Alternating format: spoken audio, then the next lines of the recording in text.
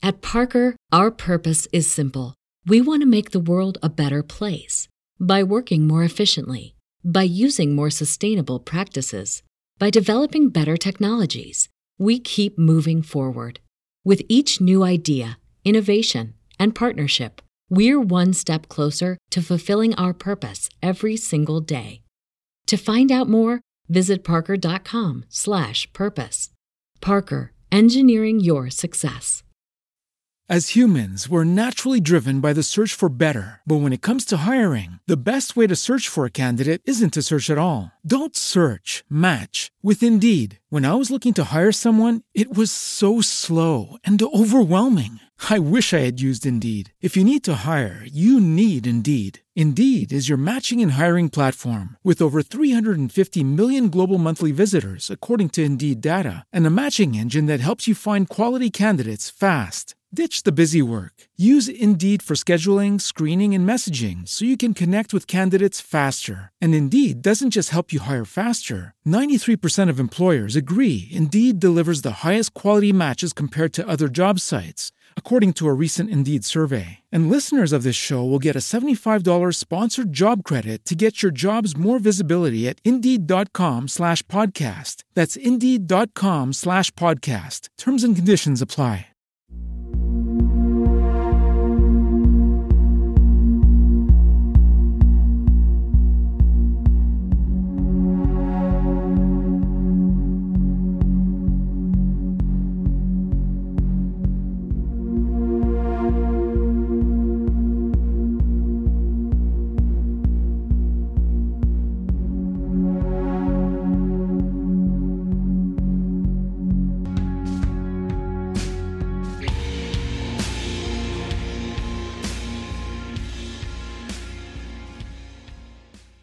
Hey, welcome everyone to the From the Shadows podcast. I'm your host, Shane Grove.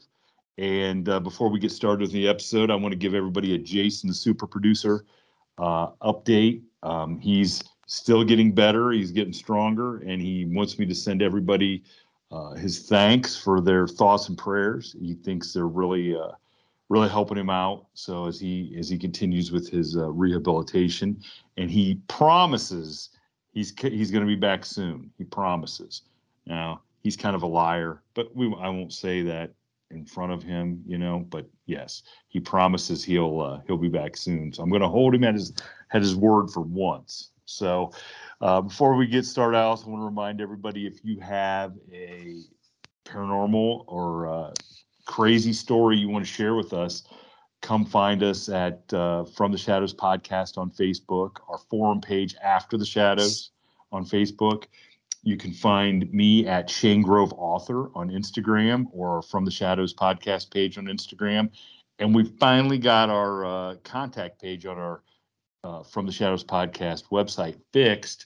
So now I will get the emails directly. So if you got a story, go in there, type to your heart's content, send it to me. I promise I'll get to see it. So, but our guest today is someone I just because I listen to podcasts all day while I'm working, so I just got introduced to this gentleman's podcast, and once we get into it and start talking about his show, you'll understand why I think everybody's going to want to go listen to his show, because it's very cool, especially for us in the age group of the host. You're going to have some of the stuff that he talks about and the guest he has on his show will really warm your heart, because it will bring back lots of good memories. So from the Monstrosity Podcast, welcome to the show, David Race.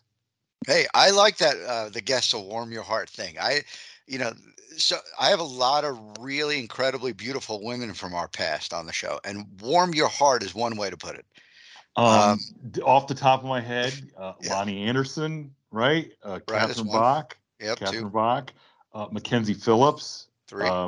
I mean, I'll continue. Can I continue the list? Go ahead, because all you're doing is whetting the appetite for our male viewers or listeners, I guess. Well, this one's a little, I don't know, it seems like it's funny when you talk about someone who's actually really currently in the middle of their careers. Somehow it's the more obscure person to mention, but Tanya Ramone, who's the really hot chick on Billy Bob Thornton's Amazon show, Goliath.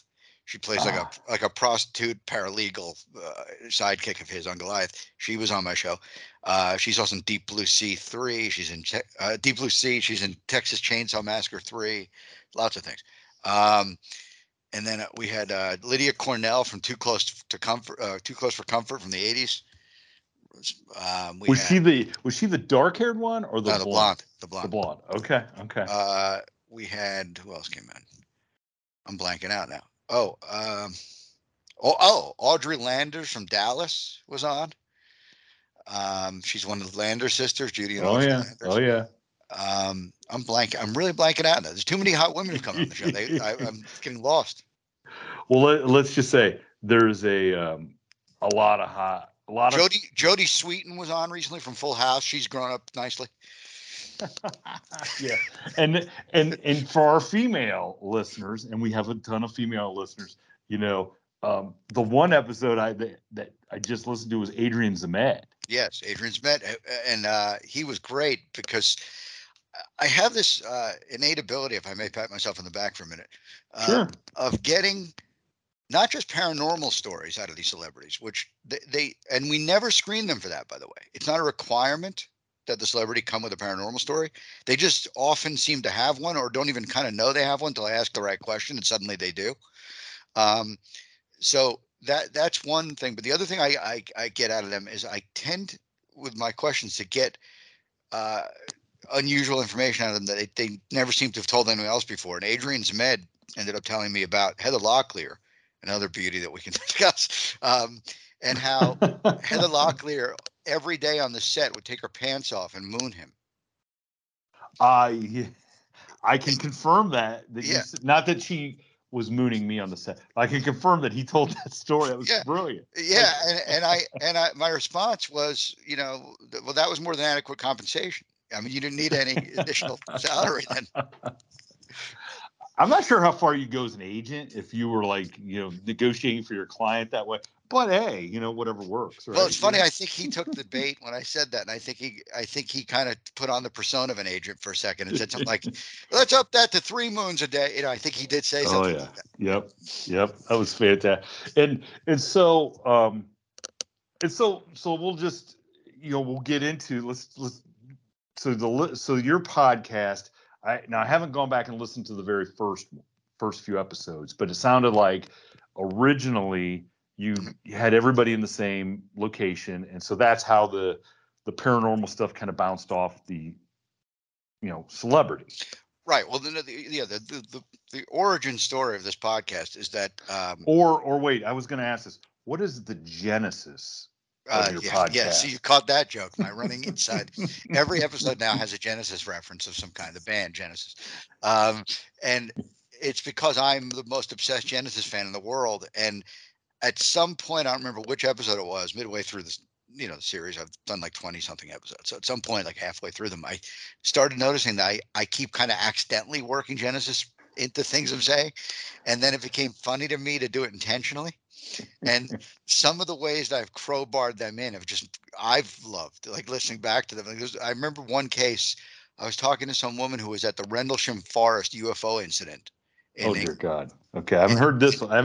How do you? She was there in 1980, and and then she's telling me, she's there for the real thing. She knows all those guys from the Rendlesham thing, and she had her own experiences at Rendlesham that haven't been publicly talked about really. So she had great stories, and she's very straight-laced, military type, and then at some point she just happens to say something like, she's like reflecting on what happened, and she says something like, so I think I had just gotten back to England. I had visited the United States. I was seeing my family or something. I had just gotten back to England.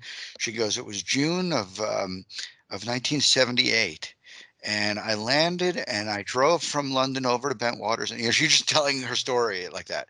And at the end of like a minute or two of that, I stopped her and I go, so it was June of 78? And she goes, yes. I go, did you stop and see Genesis at Nebworth? and she just goes, what?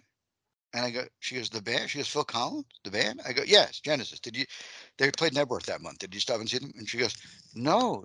She goes, but I'm a big fan. Like, she was just taken aback, like, just puzzled. I'm like, and I go, great show. I go, Tom Petty opened, Jefferson Starship opened. I go, there's some very good bootlegs of it, and then we just went back to UFOs, like the crowbarring in of Genesis. I love it though. But there then if people were really listening to your show, you know what I'm Right. saying? So like when I say I'm listening to the episodes, I'm not just blowing smoke. I have listened to a handful of episodes and I truly enjoy them, and I enjoy your sense of humor, which probably helps because you are a comedian by trade, right? Yes, I am. I'm previously a disc jockey. I was a radio disc jockey in New York, Philadelphia for a long time. Turned to comedian, um, and then moved to Los Angeles and continued being a comedian, and now seem to have found my way back to sort of radio. Yes. Uh, Yeah, exactly. but the what was I going to say? So the Genesis thing, yeah, it's a running joke, and of all of the, with all the beautiful women that have come in on the show, which I love. I joked on, I think, the Daisy Duke episode. I think I said to her, I go, it's like the posters from my teenage wall come walking in. It's such a weird thing to be sitting 3 feet away from Daisy Duke suddenly, and it's like you were on my wall for a long time. What are you doing here? Um, but that, as thrilling as all of that is, I don't think any episode got me going, got me more excited, not sexually, but just excited in general, than when I had Steve Hackett from Genesis on the show. I have not heard that. I mean, that your mind had to be. How could you even function? Yeah, I mean, it was unreal.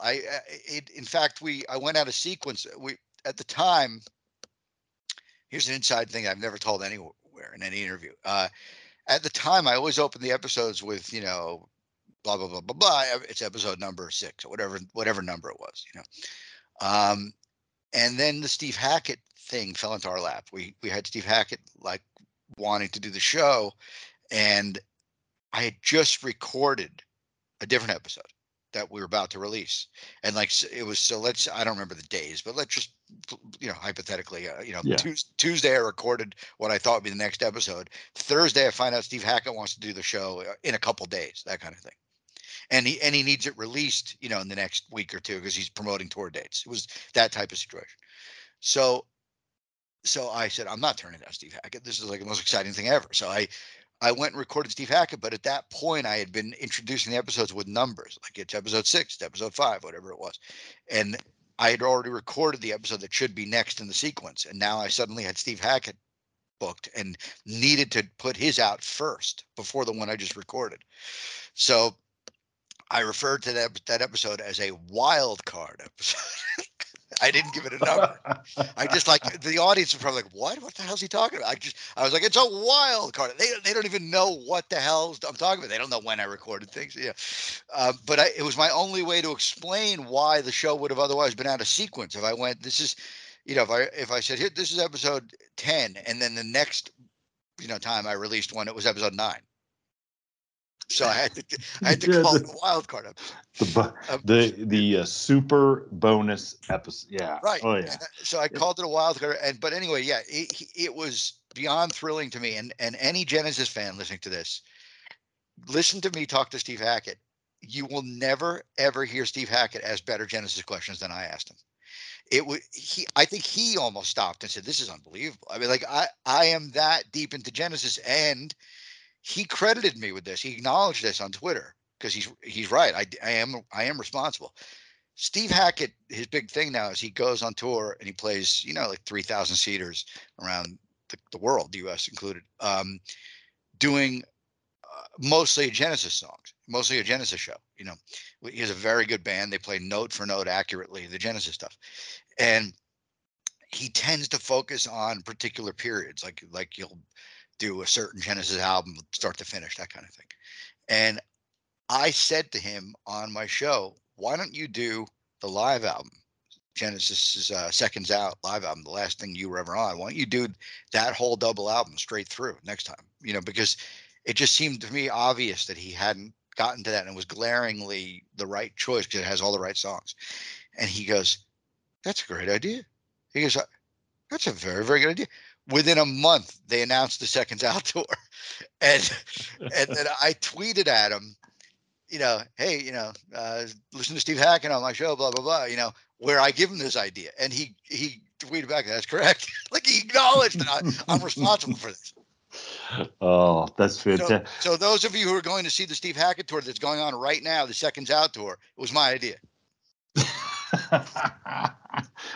Oh, I love it. Hey, I love it. And that's the beauty of, like for me doing the podcast, to get to meet some of the people that like in the paranormal field that I'm big fans of or big followers of, and kind of become friends with them, and I'm sure out there, I mean, you live out in California, like you said, you're a comedian, so you are rubbing elbows with famous people probably more often than not. Right. And so it probably takes a lot for you to get starstruck, and just hearing you tell that story about that situation, I can tell that meant a lot. I mean, that's probably. Yeah. Now, listen, it was, it was just the whole idea that a guy from Genesis walks around the street right now and someone could walk up to him and go, "Hey, what do you think of that David Race guy?" The fact that Steve Hackett would go, "Oh yeah, good guy, I like him." The idea that Steve Hackett would know who I am, it blows my mind.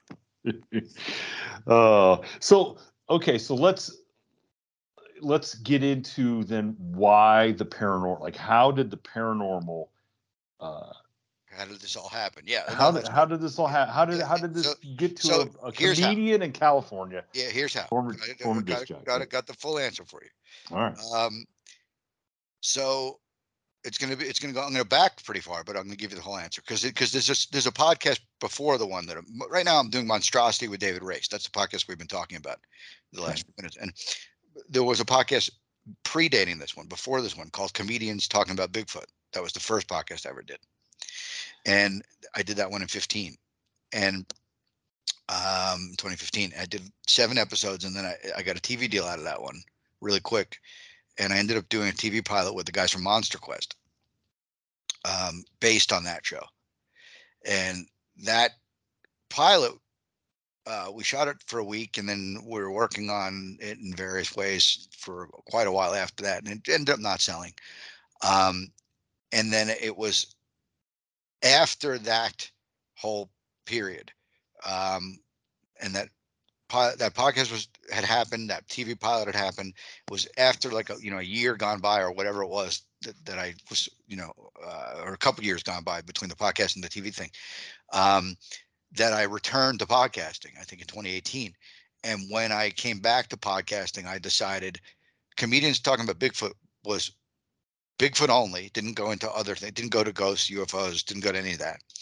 And it was, the format was me, a couple comedians I know, whoever I felt like grabbing from around town in LA, and a paranormal guy, usually on the phone. So it would be like, it would be me in studio, 2 comedians I know in studio, and then on the phone, Bobo from Finding Bigfoot. That was sort of a typical episode.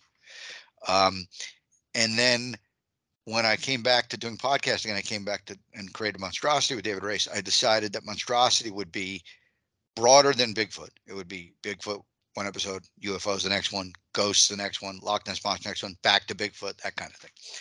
And I also decided that it wouldn't necessarily be just comedians. It would be celebrities in the more general sense, as opposed to just comedians. So the first batch of episodes, maybe, somewhere around 10 episodes, were all pre-COVID. They were all recorded before COVID, and one of the beautiful things about LA is that you have celebrities in town. So you were able to get people to come in. So I was doing this really neat triangular combo of me and Shadow Stevens in the room together, and then on the phone, the guy from the Mutual UFO Network. And it became a very interesting dynamic of Shadow Stevens and me talking to a UFO guy. And then COVID happened. I think Shadow is the last episode before COVID. Then COVID happens, and the format changes a bit to what it is now. Everyone's on ISDN, which is like a technical term for like a fed in audio line. Like it's Yeah, not, yeah, and, yeah. and so now the celebrity is done as a separate segment from the Bigfoot guy. So now it's, if hypothetically I did one with Shadoe Stevens tomorrow, it would be me and Shadoe Stevens for a half hour. Thanks, Shadoe. Good night. On to Bobo from Finding Bigfoot, and then a half hour with him. So they don't interact. They don't cross over with each other like they used to pre-COVID, where it was a different dynamic. How now do you like? How do you like that? Did you like it better when everybody was interacting, or do you like it better now that you can kind of focus There's on one? positive and negative to both. I definitely liked better that the celebrity was in the room with me. That I liked better. Mainly because most of the time I made sure it was Daisy Duke. Um, but the other thing is that yeah, it changes. There are changes to the dynamic of not having, like, it's neat to hear, I don't know, Lonnie Anderson get forced into a discussion with a ghost expert. It's just like neat to put people on wobbly chairs like that, on three-legged chairs. It's just neat to do it. But the upside of the current version of the show is that there's more space. The show breathes better or differently. Also, some of the celebrities that you could tell when I'm doing the episode, you could probably listen to the episodes and see what I mean. Some are more comfortable with the paranormal stuff than others. You can tell which ones sort of feel like, yeah, this is part of why I came in to do the show. I'm excited about this. Like they're eager to they're interested in the topics, or they have their own take on it, their own incident. That's just part of what interested them about doing my show. Other ones, you could tell, like when I say to them, all right, so we're about to talk to Johnny Johnson from the Bigfoot club of Nevada. You could tell the celebrities kind of like, all right, I'm gonna check out now. Like they don't really want to be associated with that. Like they sort of clam up for like a half hour and then get back to talking.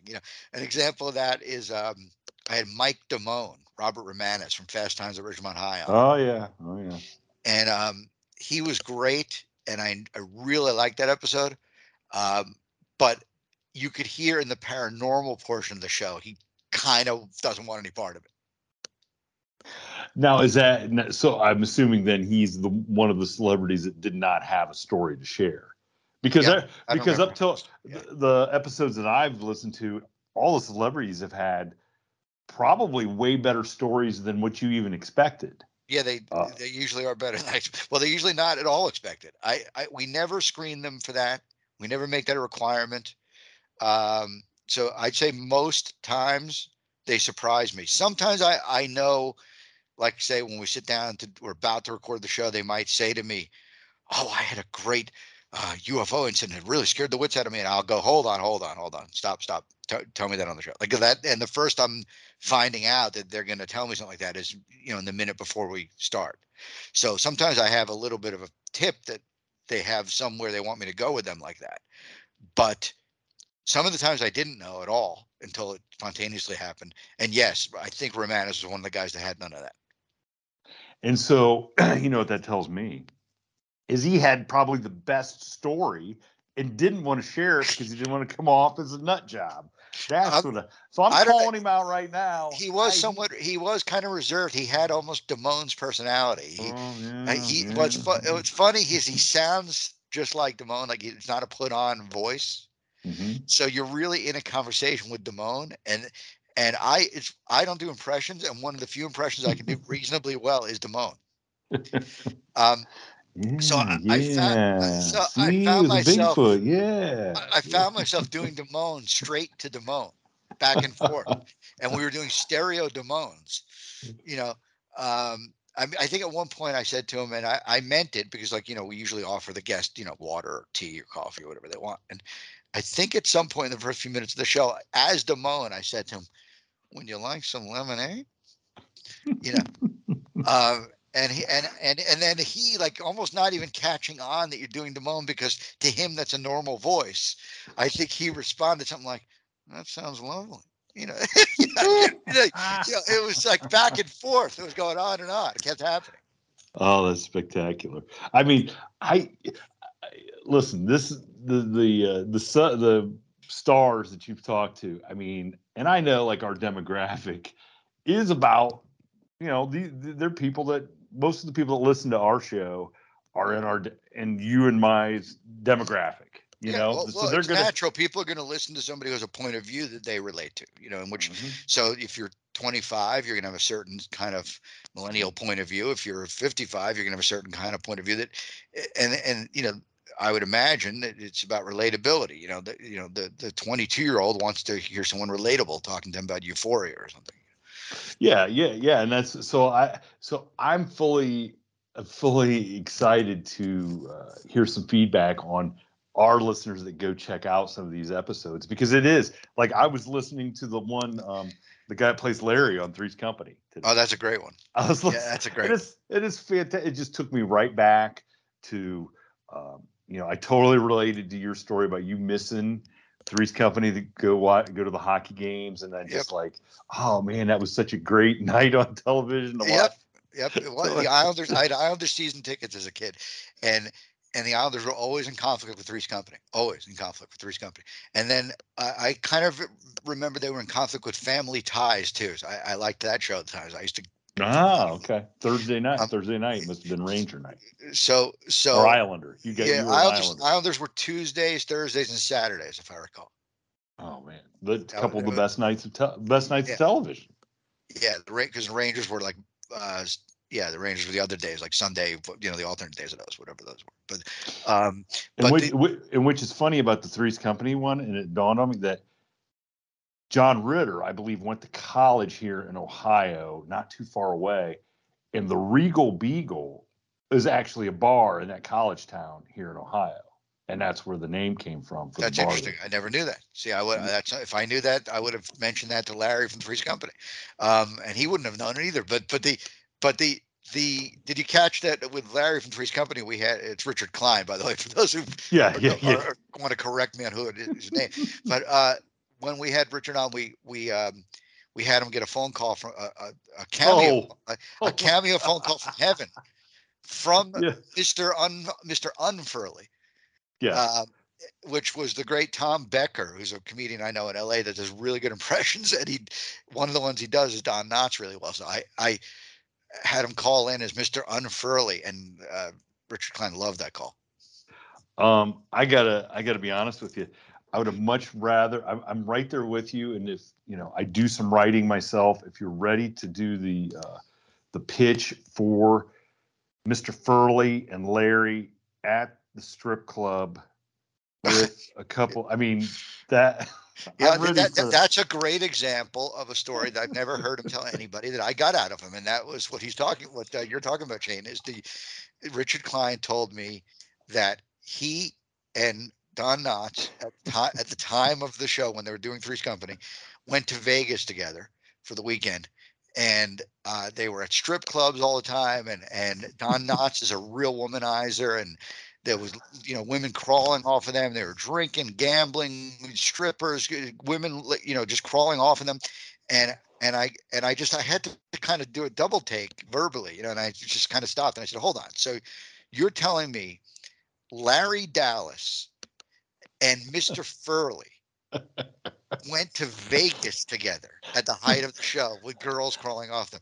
And he goes, yeah, that is what I'm telling you. And that made some press. That was one of like 6 episodes that made international press. That got some Google News press and stuff.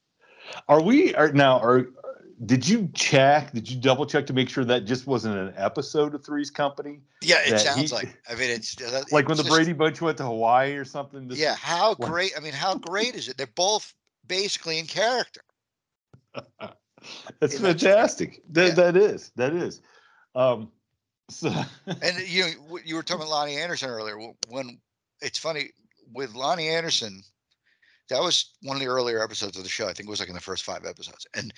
And when we booked Lonnie, we had already kind of been looking at WKRP and Cincinnati people, and Lonnie was not our first thought because we thought she'll be too hard to get. we thought like she's not going to be the one that's likely to do the show. We were like we thought like start with Herb Tarlick, you know, and, and we ended up after a couple attempts. I don't remember who. Finally, maybe the third try, we thought, all right, try Lonnie Anderson. What the hell? Just spitball it out there. And then that's who took the booking. And then once we had Lonnie secured, we went back to some of the other Three's Company people to see if any of them want to come on with her. And it was like immediate. Tim Reed, Venus Flytrap, was like, I'll go anywhere Lonnie is. Lonnie's on the show, I'm on. Yeah. That's fair. And he's a great interview. Like I mentioned, I listened to WTF, and Maron had him on, and it was one of the best interviews ever with Tim, listening to Tim Reed. He's fantastic. Yeah, and we didn't see. That's a good example of like I like the spontaneity. This goes back to my Stern Show days. Before I was disc jockey, I was Howard's intern in the late '80s when the staff was just me, Howard, Gary, Fred, Jackie, and Robin. That's it. There was no one else there. It wasn't like today where Howard has interns that don't even meet him. I shared a desk with Howard. And one of the things I learned there is, the spontaneity, and you don't do things that aren't in front of the microphone and things like that. And so I did not tell Lonnie that Tim was coming on until she was sitting there on mic. We literally dropped on her and on the phone, your friend Tim Reed, like that, that was all done right. That's awesome. So let's get back to the paranormal side of this. So why? What made me do this to be? What was your fascination? What's your fascination with the paranormal? So it all goes back. I told you the first podcast was in 2015, but I had my own paranormal background, and the earliest part of it is just the same as everybody's. In our age group, which is, as a kid, I liked, Leonard Nimoy's In Search of and things like that. Yep.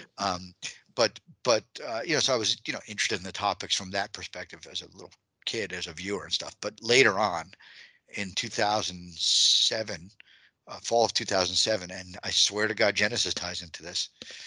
I was on the East Coast to see Genesis. Let's be honest. Even if it didn't, you would find a way to. Yeah, but they really do. They really do. It's their fault again. I was on the East Coast to see Genesis in fall of 2007, and my father had a house upstate New York. I'm from Long Island, so for me, home is Long Island. And the shows I was seeing, the concerts I was seeing that week were in the New York metro area, like Madison Square Garden, Giant Stadium, those things.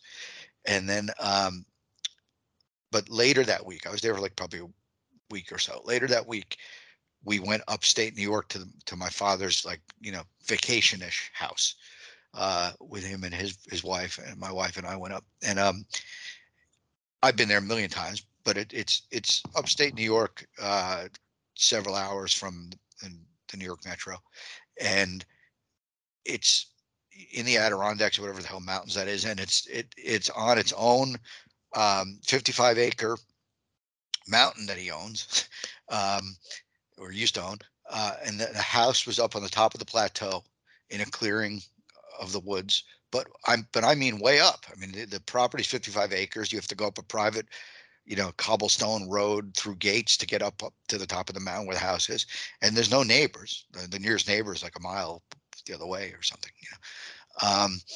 and we were up there, and in the middle of the night, late in the evening, maybe 10, 11 o'clock at night, my wife was out on the balcony looking through the telescope at the stars and stuff up there. It's so clear at night, and she was standing there by herself, and I was just sitting in the living room watching through the window, and I started noticing that she would seem spooked. Like she'd be looking through the telescope and then kind of stop, like she hears something, kind of look to her left, look to her right, then go back to the telescope, then kind of look around again, just looking spooked by something. And she's not like that. So then she pops her head in and says to me, I go, what, she says something weird's happening out here. I feel like I'm being watched or whatever. And I said, what are you talking about? She goes, I'm hearing like noises, and then like a rabbit runs by and like running for its life. And then I want to come in now. And she comes in, And at this point, I don't know my Bigfoot stuff that well. So I didn't connect that to Bigfoot. I now understand like how that would tie to a Bigfoot incident, but I didn't at the time. And fast forward to hours later, we're asleep, and this is a log cabin in the middle of the woods. We're asleep, and about 3 a.m, something pounds on the wall next to our heads. I mean, a pounding nothing normal could do. Like it would shatter your hand into dust if you ever hit something this hard. Boom, boom, boom, that kind of thing. And the pounding was right near the window where we were sleeping. Probably 10 feet plus in height. And any normal person would say to me right now, "Okay, so you jumped up and opened the window, and what'd you see?" And that's not what we did. It was, when you get woken out of a dead sleep in the pitch dark in the quiet of the woods, I don't know. You're just so asleep that you just, maybe other people would have, but we didn't, for whatever reason, pop the blinds open. We just kind of jumped up like, nearly heart attack, woken up, and looked at each other and went, "The hell is?" And just our heads fell back to the pillow. We didn't sit up and tip the blinds. In hindsight, I'm glad we didn't, because I'd still be unconscious in that room right now, because I would have been face to face with something. And we didn't. Now, the next day, I asked my father if anything weird happened on his side of the house. We had something pounded on the wall last night, and he goes, "No." And then I started asking him, "Nothing weird ever happened up here?"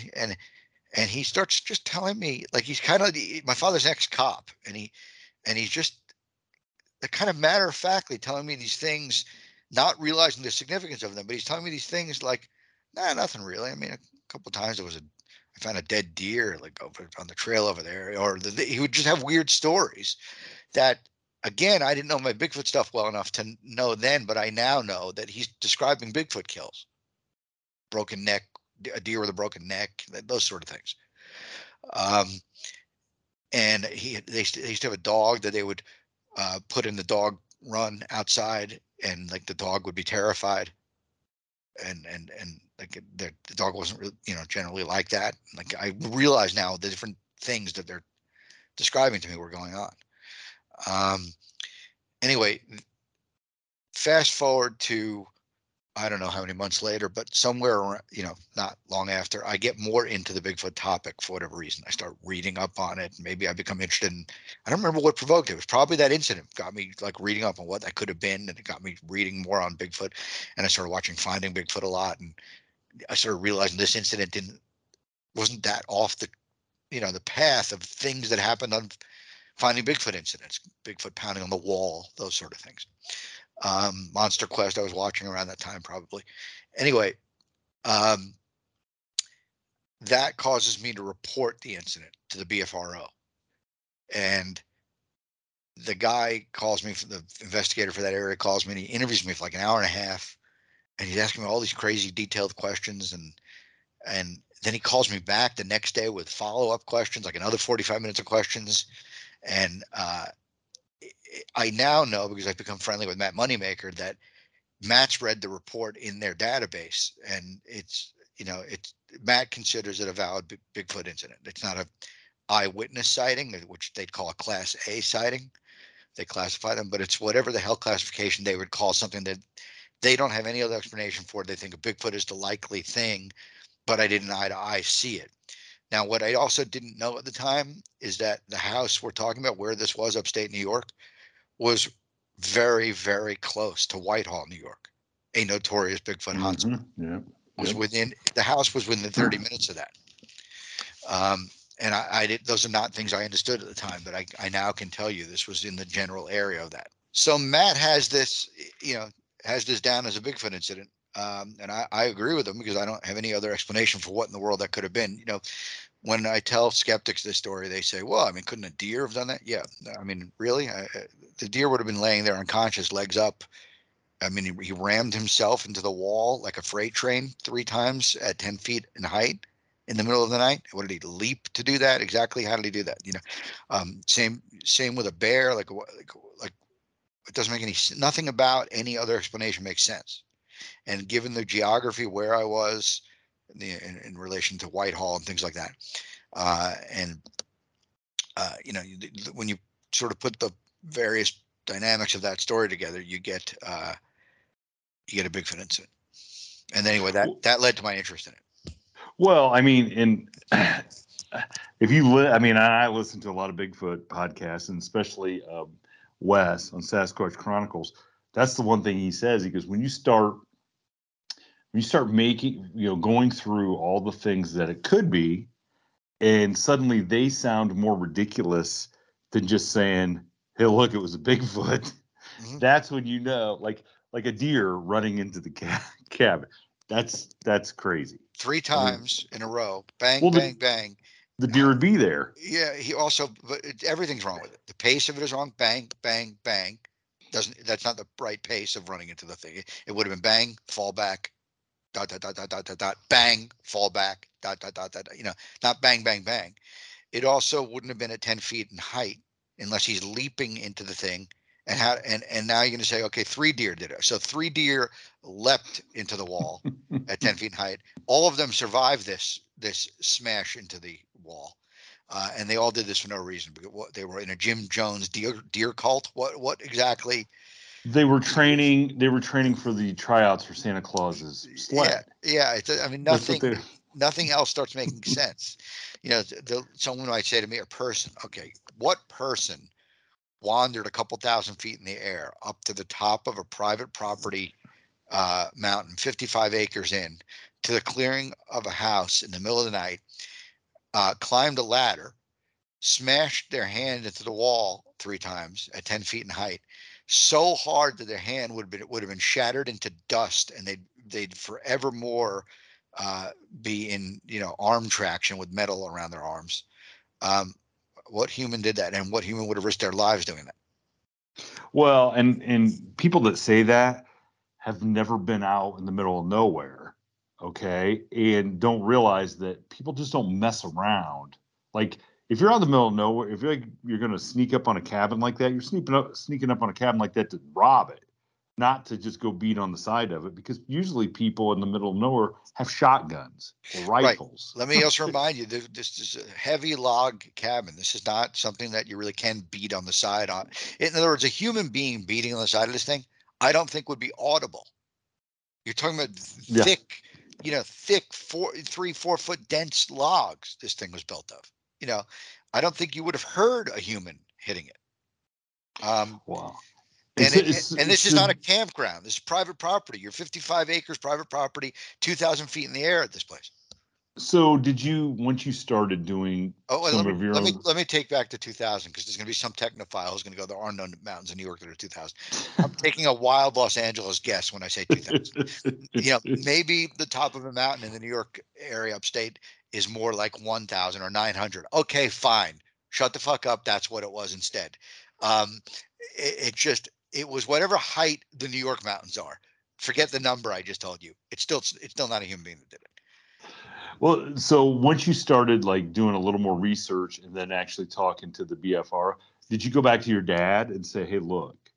Yes. Remember that? What was his reaction? What was his reaction? His was a typical ex-New York cop reaction. Like, like he always, anything I say to him, he always sort of acts like I'm crazy, no matter what topic it is. So, like, I'm his eccentric son, on any topic, So his reaction was, somewhere in that family, something like, "All right, okay, all right, goodbye, David."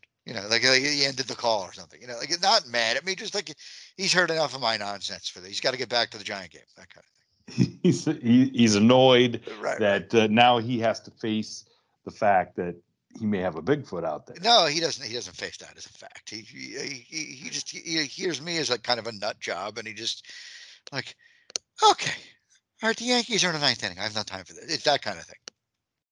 So, do you ever expect the phone call from him that says, "You know what? You might have been right, because this is what"? No, never. No, I don't. And he actually sold that house a couple years after the incident, like within, say, 3 years of the incident. He sold that house, and. Yeah, because he was tired of being agitated by Bigfoot. No, I would have sold the house long before for that reason. But maybe it wasn't 3 years. It could have been more than 3 years, but it was, sometime after, say 5, 7 years, within a few years of that incident, he sold the house. And he owned that property since the late 60s, and the house was built like in the late 70s, early 80s. So the house was there since, like, let's say 79, 80. And then he sold it, several years after that incident. So he no longer lives there. Oh, listen, that makes, I know, my dad was hard headed and he would never want to admit that I was right about something. So it makes me wonder if maybe he did experience something and he's like, you know what? I'm not telling him that he was right. I'm just gonna sell the house and get out of here. No, that's not my father. My father is not the type that would really believe this or buy into this. It would really actually take a Bigfoot standing there. I'm talking about standing there, like staring at him as clearly as any human being could be staring at him from 10 feet away for him to comprehend that. Hey, listen, maybe it did. I'm just throwing it out there. That maybe that's what happened. I think if that happened, he would have told me. Okay. All right. I'll go with, yeah. So then that sighting and then doing the research leads you to want to talk more about the sub, and then you're in California. Right. Well, I get increasingly into the subject after that. Around that time, I start getting really into it. Like I started becoming an avid Bigfoot book reader shortly after that. After giving my report to the BFRO, and like I just really start getting really into it. Like I needed Bigfoot Anonymous. And I remember I was like always, taking out books from the LA library on Bigfoot. I didn't want to buy like hundreds of Bigfoot books. I was always like shopping the LA library system for Bigfoot books and like having them sent to the nearest library to me, and going grabbing them. And I remember being on a few vacations in the Caribbean, in Mexico, and sitting there with my wife at like a nice resort, and she's reading like normal things that grown people read, like whatever book, a woman be reading on the beach. And I'm next to her, like with a book, like, could that have been a Bigfoot? Like the cover is like a Bigfoot, like looking at you through like a tree line, and like people are walking by, this 5-star resort on the beach. And like, that's what the husband is reading. It looked ridiculous. Though it's the best thing about podcasts and stuff is I think is finally becoming a little more, I think it's becoming a lot more mainstream, and people are becoming a lot more comfortable coming forward and telling their experiences. I mean, it certainly seems that way to me. Yeah, I would say that that's true. I mean, there are whole TV networks dedicated to this subject now. I mean, they should change their name. Bill Maher was right when he talked about that a few weeks ago. He was talking about all these networks that kept their name and then stopped doing what their name is. I mean, like why in the world is Travel Channel still called the Travel Channel? Like, on what planet are they? They have nothing to do with travel. Absolutely. But but you're right that it's gotten much more mainstream. You're right. Now that so you live out in California, I've noticed you call yourself an enthusiast, which I have called myself that many times, because I'm not going out looking for anything. Right. Is that the same way that you kind of Exactly. In fact, you're the first guy I've talked to hosting a show in this genre who has that same point of view as me. Like, I'm watching this whole thing from the couch. Yeah, absolutely. Yeah. Absolutely. I mean, I got drug out one time, and something happened, and I'm just like, look, this is why I'm not going out, because what am I going to do if I see one? Okay, I've had people call me and be guests on our show that have had sightings 40, 50 years ago, and it shook them up so bad. It took them that long to come forward and tell their stories because they thought they were crazy. They thought of themselves as crazy. Did I really see this? Well, I don't really want to go out into the woods and come face to face with a 9-foot tall. Yeah, we're of the same point of view on this. And yeah. Now I've had things happen in my life that in one case forced me to be involved more deeply than that. than I'd want to be. And then in the other case, didn't force me, but I turned down something that anyone listening to this show would be thinking, you turned that down? Like, what's wrong with you? The thing that forced me was the TV deal. When I had the TV pilot thing going, we had to go film for a weekend. I was much more on the ground involved in this stuff than I would want to be. The thing I turned down was after Matt Moneymaker and I became friendly, he asked me to go with him to a personal Bigfoot area that he keeps secret, that he has incidents at all the time. And he's like, I think it was like, we were talking like on a Wednesday afternoon, and he's like, come on down Friday, just drive down. And, he only lives a couple hours from me. So he was like, drive down and, we'll go in my car, I have an SUV, and I'm telling you, you're going to see something that night. We'll just sit there, and it's a private spot that I know about. I don't reveal where this place is, but I want you to see this because it's unbelievable. And I was like, nah. You go and tell me about it. He's like, and then I remember saying to him something like, if I could throw a camera crew together quick enough, and that is the TV show, then I can go. That would be the basis for doing that. But if we're talking about just me and you are going, and this is not on camera, and I'm just because I want to experience this, you have the wrong man for the job. Yeah, exactly. And I'll tell you. So one of the guys that was the reason we started the show is one of my friends. We call him the judge because he's an actual judge here in our county. Okay, and he had a dog man experience when we were in high school many years ago. He actually went to law school with Moneymaker at Akron University. Mm-hmm. And he always says, he would always, the judge, he's always like, we'd have like study group, or we'd be sitting there and he'd be like, everybody'd say, hey, what are you doing this weekend? Or what'd you do this weekend? He goes, Moneymaker would always say, I'm going to go do some camping. He goes, never once did he say, hey, I'm going to go looking for Bigfoot. Right. But that's where I think he had one of something you would say that time.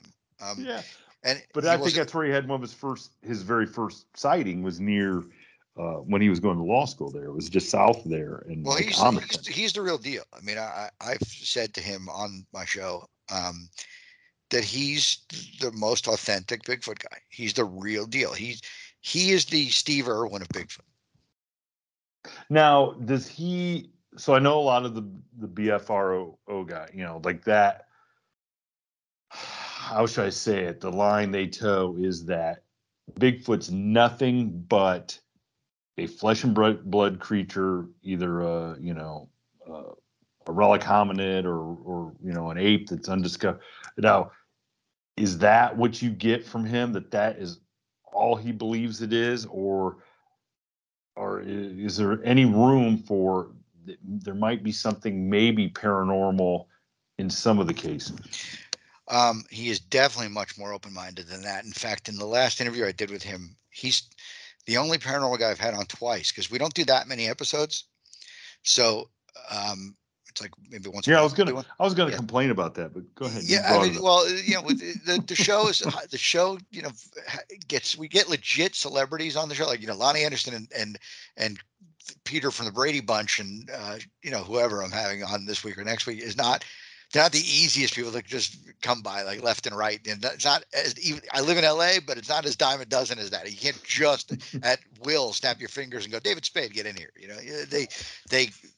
They're not, as simple to book as, regular sort of people are. So between that and the fact that the show is done in a real studio in LA, an actual high-end studio, and there's production elements, there's advertisers and blah, blah, blah. It's not a show that at the moment can be put together, with tremendous frequency.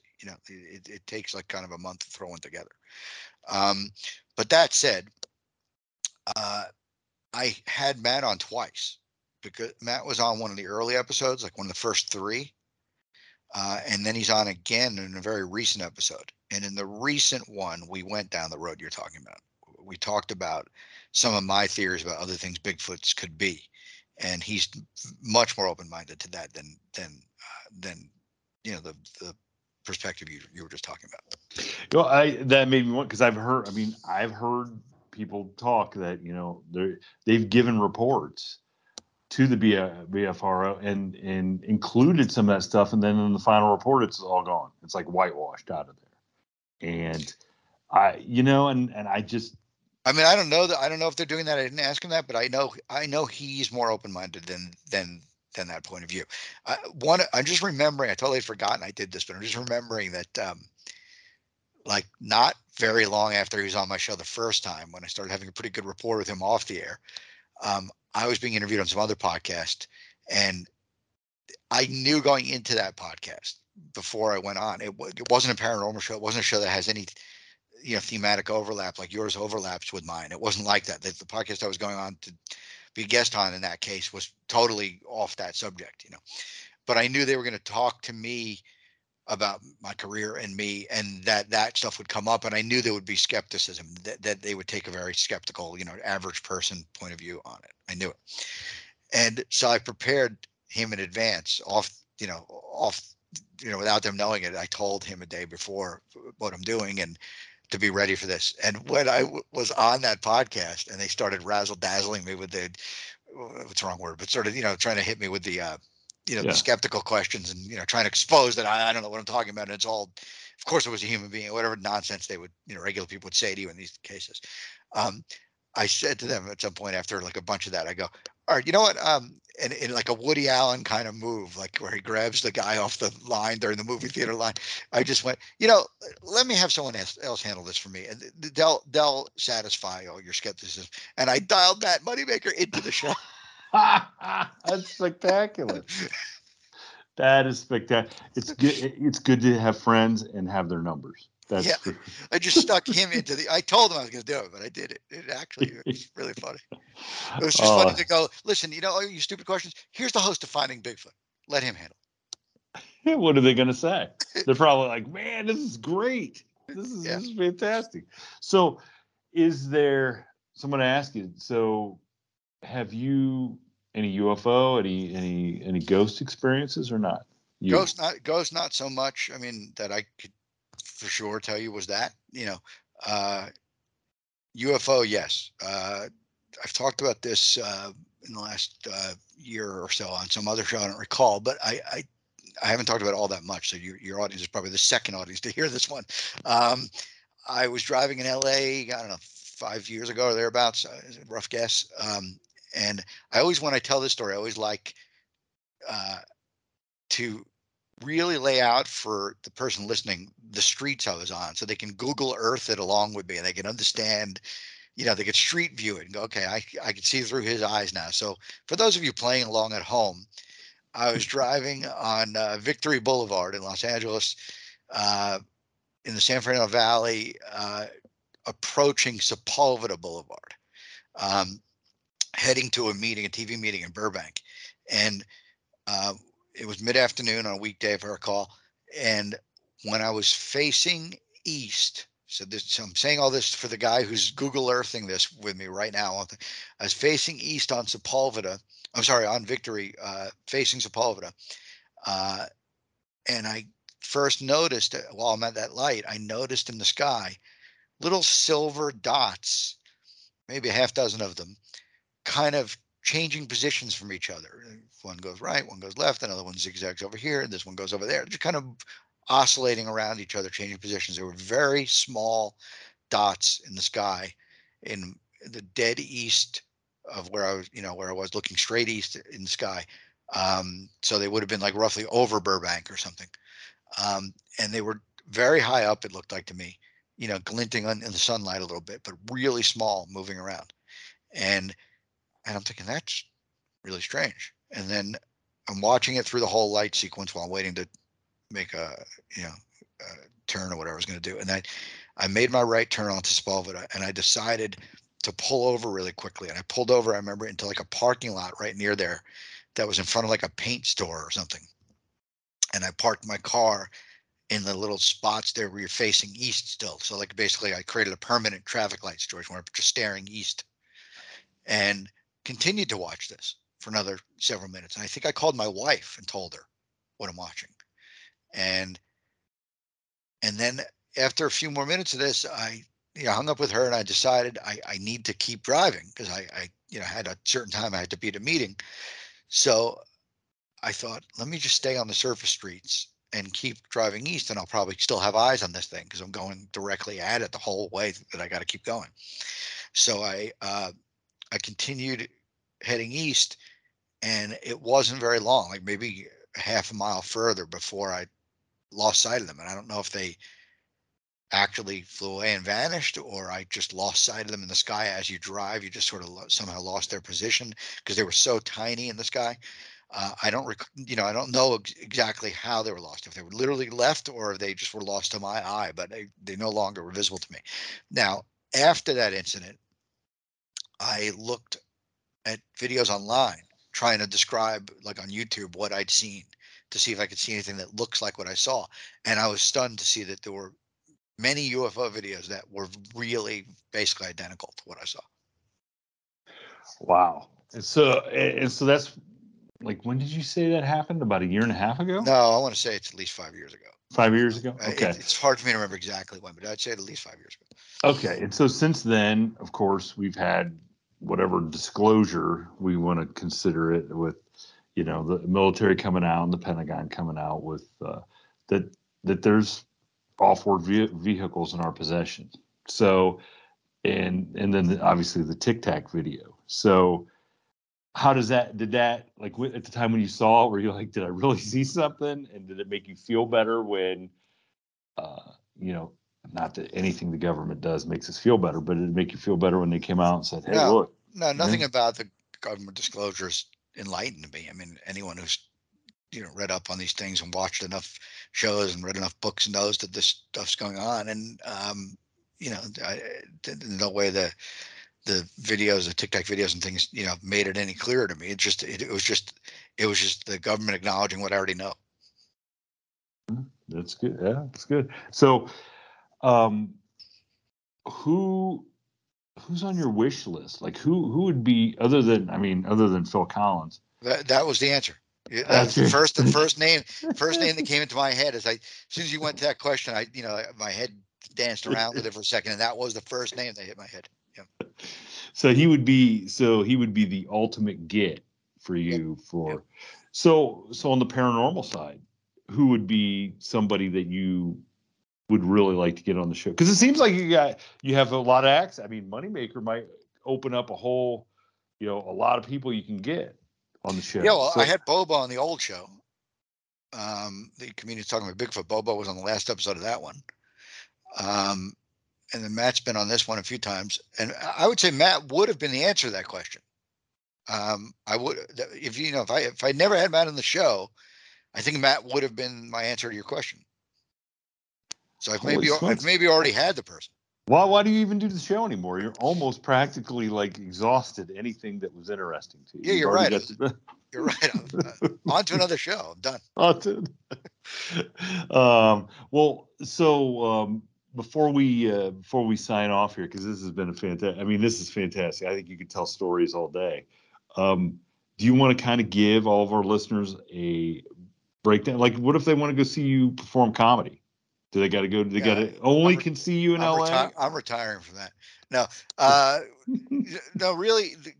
I'm not doing much stand-up right now. All kidding aside, I'm not. COVID obviously stopped that dead in its tracks when it happened, and then I never really got back to doing a lot of stand-up. I'm not that interested in that world at this moment. I did a lot of years of that. I've done a lot of it, and it's just not really where my head is at this moment. So I'm not doing a lot of live stand-up right now at all. Yes, there are plenty of new podcast episodes coming. I'm about to record a new one in a few days. We have a famous TV actress, yet another hot chick, booked for that one. And we have another very interesting paranormal guest for that one. So the next episode is going to be good, and that'll come out, probably before the end of the month. And there'll be plenty of podcast episodes to come. As far as live performance goes, stand up probably not right now at the moment. And then I'd like to see the podcast develop a live thing. I'd be perfectly open to the podcast doing live, some type of live theater stuff. I think that would be actually your format would be awesome to have, to have a celebrity there, right? An actor, actress, musician, whatever, and kind of do a question and answering in front of a live audience, and then bring out I think that would be fantastic. Yeah, it would work really well, and I have a lot of ideas for it. And the funny thing is that several of the celebrities that have been on the show are so into it. They love the topic, and they're so into it. So they're so into it that I really genuinely got the impression that they would be thrilled to co-host this show every episode, and and I do think they would, eagerly participate in like a live concert situation. An example of that is Daisy Duke, Catherine Bach, Yeah. who loved the show and I think genuinely would co-host it if I asked her to. And by the way, speaking of great questions that I ask people or get something out of people that no one else, we've talked about Richard Klein and the Mr. Furley story. We talked about some other one earlier. I forget which one. But Catherine Bach, Daisy Duke is somebody that I got something out of. To me, it was obvious, but I knew no one ever asked her this because it's just not the kind of thing they would have the nerve to ask. But I knew it's the thing you, me, and anyone else with eyes would be interested in, and so it's the thing I asked. Does she still wear the shorts? No, not does she still wear them. More important, what was she wearing under them? I think isn't that the answer obvious? No, I wanted a play-by-play. The answer isn't that answer obvious? Isn't good enough. I wanted to break down photographs and I got all that from her. I got a detailed play-by-play. She took her phone out and started showing me pictures of her underwear, and it was one of the greatest days ever. I think I announced, while she was showing me the underwear pictures, that's it. I'm retiring. That's it. That I have no reason to continue at this point. I am gonna have to send. I have a friend that I do music, and one of my friends who I do that with was actually at an event with Catherine Bach. It was for a Dukes of Hazzard thing, and he keeps in touch with her, and he said she was just the most gracious, lovely woman. He said it was fantastic. Yeah, I'm gonna have really to send him that She's episode. really into these topics. She's really into it. I mean, she was one of the guests that I really remember when we went to the Paranormal Guy. She was on one of the episodes where we were still doing it in person. It was pre-COVID, and she was one of those guests that when we went to the Paranormal Guy, when it was like, okay, now it's time to talk to John Stevens from the UFO Network. She practically was like, "Oh, great! This is what I've been waiting for." She couldn't wait to talk with the UFO guy. I'm done talking about the Dukes of Hazzard in my underwear. Right. I want to talk about. Oh God, that's fantastic. Well, I know I can't wait to hear the new episodes, but I'm going to get a chance to go back and listen to. Now I can go back to the beginning since now I've heard your Bigfoot story. And listen to the one with Seth Breedlove from the very beginning. You may not want to listen to that one because I think that one I retell this story. One of the but see, I don't want to be surprised. Maybe it's not that one. It'll be one of the first few episodes. It may be the Moneymaker one. I do retell this story because I needed to establish it to the audience, and I could swear it's one of those first few episodes, either Breedlove or Moneymaker. Well, I thought I heard you mention that you told it to Breedlove and he wasn't impressed. So right, and then maybe I ran it by Moneymaker to get a more valid thought from it. Well, as soon as we get off of here, I'm texting Seth and I'm gonna say, dude, that was one of the best Bigfoot stories I've ever heard. It's better than anything you're doing on Small Town Monsters. So I don't know what he was weirdly skeptical of the whole Bigfoot thing in general. I remember saying to him on my show when he kind of basically revealed that he had a lot of skepticism about Bigfoot. I remember kind of cutting him off and going, "All right, thanks for coming." We were done with him. Well, he was just because he's been on our show, and then we just filmed. He's got he just had a new documentary or whatever come out about UFOs. But the next one, American Werewolves, me and the judge are on. We're in this documentary come out, and he was here filming at our family's farm. And he and I were getting ready to walk down into the woods, and this is in December. And we're getting ready, and he looks at me and he goes, "I just saw one."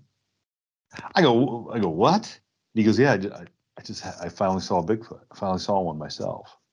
And I'm was blown away. I'm like, "Well, first of all, that's interesting. That's Yeah, interesting. so he had not I remember being seen kind of one when you stunned by talked his to him. skepticism. I remember Yeah. thinking, I think I said to him, so wait a minute, you're making like movie after movie Yep. on this subject that you don't buy into? Like, I remember just everything about it seeming weird to me. Yeah, he had not seen one. If you go, and now it's all of a sudden turned into a plug for Small Town Monsters. But on their YouTube channel, they started a series, and I can't remember the exact name, but it's all about this property in Eastern Ohio where they live around, and going to this property's got a lot of action, and he sees one in daylight, sees one crossing through a natural gas line where it was cut out through the woods, and I mean he basically jumps off a moving four-wheeler because he saw one. Well, I'm kind of glad that happened to him.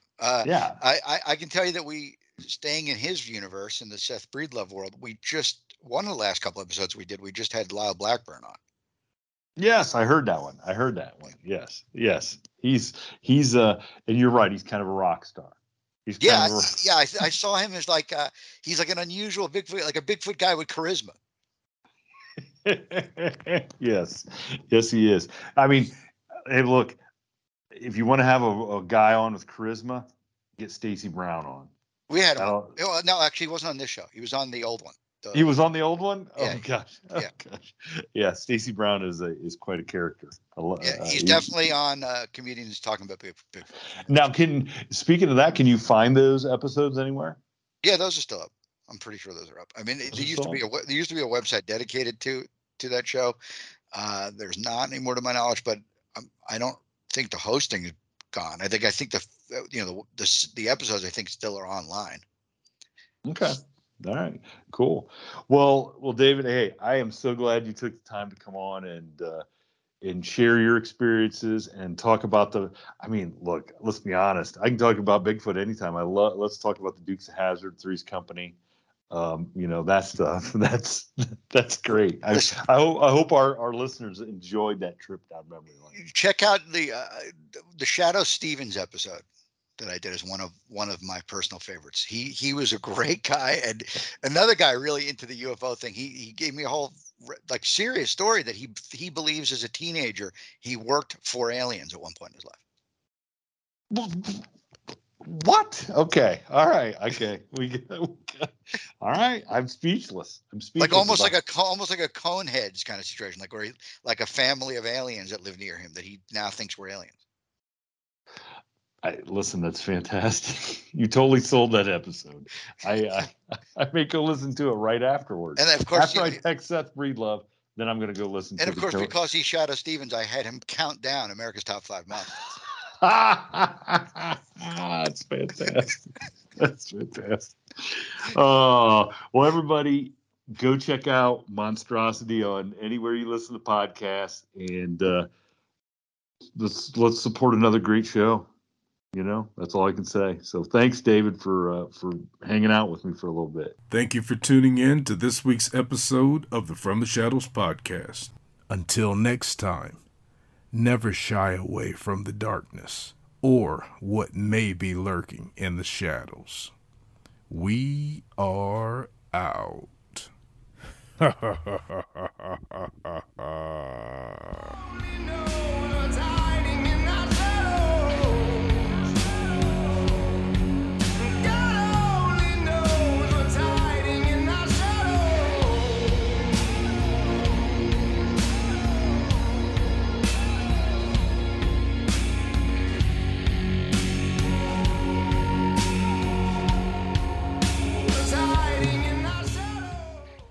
At Parker, our purpose is simple.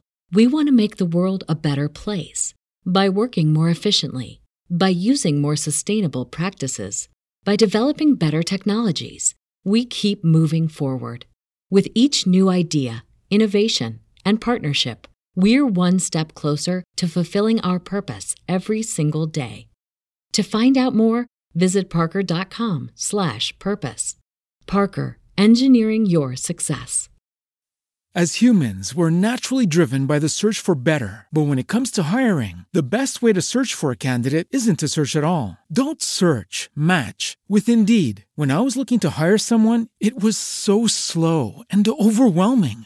I wish I had used Indeed. If you need to hire, you need Indeed. Indeed is your matching and hiring platform with over 350 million global monthly visitors, according to Indeed data, and a matching engine that helps you find quality candidates fast. Ditch the busy work. Use Indeed for scheduling, screening, and messaging so you can connect with candidates faster. And Indeed doesn't just help you hire faster. 93% of employers agree Indeed delivers the highest quality matches compared to other job sites, according to a recent Indeed survey. And listeners of this show will get a $75 sponsored job credit to get your jobs more visibility at Indeed.com/podcast. That's Indeed.com/podcast. Terms and conditions apply.